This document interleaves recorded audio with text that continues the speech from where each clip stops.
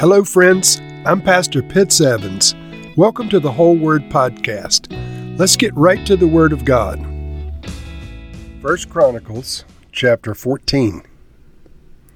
Now Hiram, king of Tyre, sent messengers to David, along with cedar logs, stonemasons, and carpenters, to build a palace for him. And David knew that the Lord had established him as king over Israel, and that his kingdom had been highly exalted for the sake of his people Israel. In Jerusalem, David took more wives, and became the father of more sons and daughters. These are the names of the children born to him there: Shammua, Shobab, Nathan, Solomon, Ibhar, Elishua, Eleplet, Nogla, Nepheg, Japhia, Elishama, Beliida, and Eliphelet. When the Philistines heard that David had been anointed king over all Israel, they went up in full force to search for him. But David heard about it and went out to meet them. Now the Philistines had come and raided the valley of Rephaim. So David inquired of God, "Shall I go and attack the Philistines? Will you deliver them into my hands?" The Lord answered him, "Go, I will deliver them into your hands." So David and his men went up to Baal-perazim, and there he defeated them. He said, "As waters break out, God has broken out against my enemies by my hand." So that place was called Baal-perazim. The Philistines had abandoned their gods there, and David gave orders to burn them in the fire. Once more the Philistines raided the valley. So David inquired of God again, and God answered him, "Do not go directly after them, but circle around them and attack them in front of the poplar trees.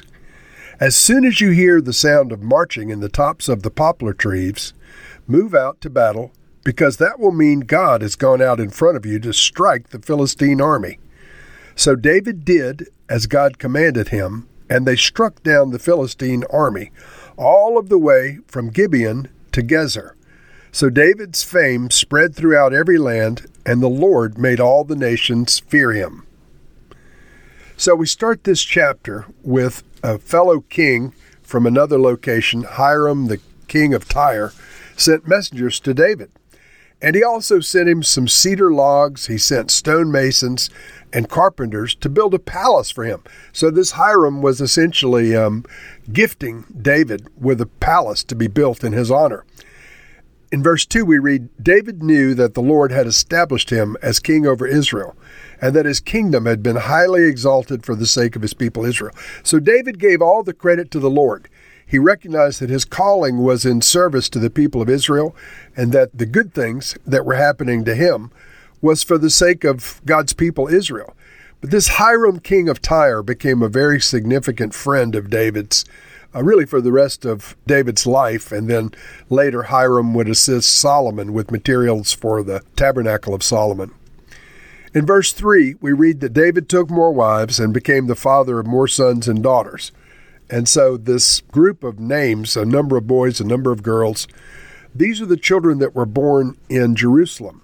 Most of them we never heard of again, but Solomon, of course, is listed in this group. Solomon apparently was the fourth born son of David and Bathsheba. That's according to another genealogy we have in the scriptures, the order. And so Solomon is listed here as one of David's sons being born in Jerusalem. In verse 8, when the Philistines heard that David had been anointed king over all Israel, they went up in full force to search for him. But David heard about it and went out to meet them. Now this attack by the Philistines, of course, David was the great general under King Saul that had repeatedly defeated the Philistines in virtually every encounter that he had from the time he was a teenager with Goliath and until the time that Saul died. David was known as a mighty warrior, and the Philistines were afraid of David. So now that David is the king of Israel, they decided that they had to take matters into their own hands. They had to strike preemptively and kill David. And so they came with all the army they could muster and went searching for David. So David's response is fascinating. This is a really interesting response, and I want to talk about it for a few minutes. But verse 10 we read, So David inquired of God, "Shall I go and attack the Philistines?"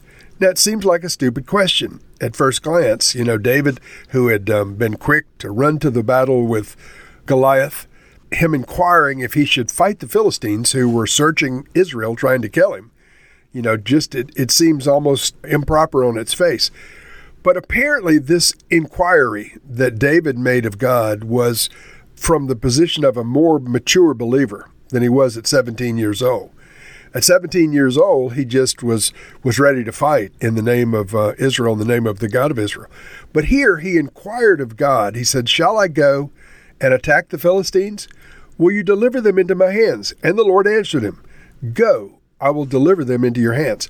And so this brings up a reminder that I want to speak about another king of Israel, Josiah, who was a very good king of Judah, much long after David. And Josiah, as a very young man, decided he was going to go out and fight the Pharaoh of Egypt. And the Pharaoh of Egypt said, "Don't do it. This is not your battle. I'm not picking a fight with you." In fact, the Pharaoh of Egypt said, "The Lord told me to go about the business that I'm about, and you have no right to intervene and come attack me." But Josiah did it anyway, and apparently it was outside of the will of the Lord. And in so doing, Josiah lost his life to Pharaoh Necho. I refer to this as the Josiah principle. If you pick a fight that God has not authorized, the Lord may not defend you. And so in this case, David was looking for authorization from God. Shall I go and attack the Philistines? We have to assume that this was the pattern of David's life at this point. And so David and his men went up and defeated all of them strongly. And the Philistines were routed to the point they abandoned all of their idols, and David gave orders to burn them in the fire. And then in verse 13, we don't know how much time has lapsed, but there's a separate attack. Once more the Philistines raided the valley. And verse 14, so David inquired again, hence his pattern I was alluding to. And the Lord responded this time with an unusual strategy. Do not go after them directly, but circle around them and attack them in front of the poplar trees. As soon as you hear the sound of marching in the tops of the poplar trees, move out to battle, because that will mean God has gone out in front of you to strike down the Philistine army. And so the Lord was going to intervene on this battle supernaturally by causing something that sounded like troops marching in the tops of trees. The Lord said he was going to go out and intervene in this battle, and strike down the Philistine army.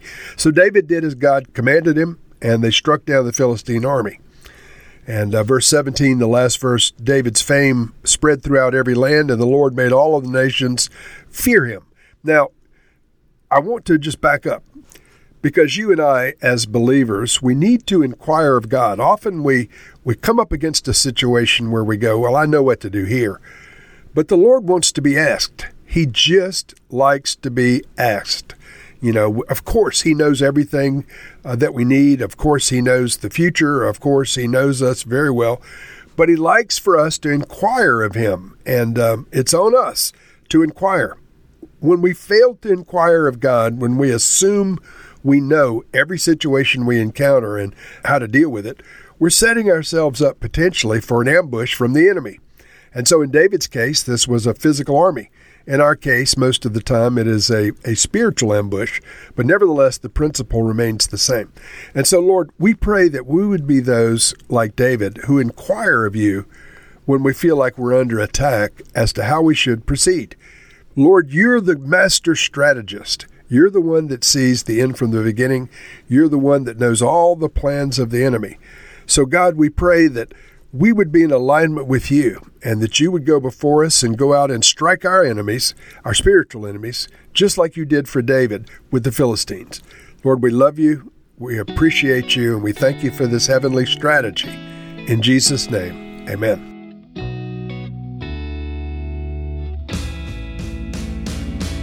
Thank you for listening to this episode of The Whole Word.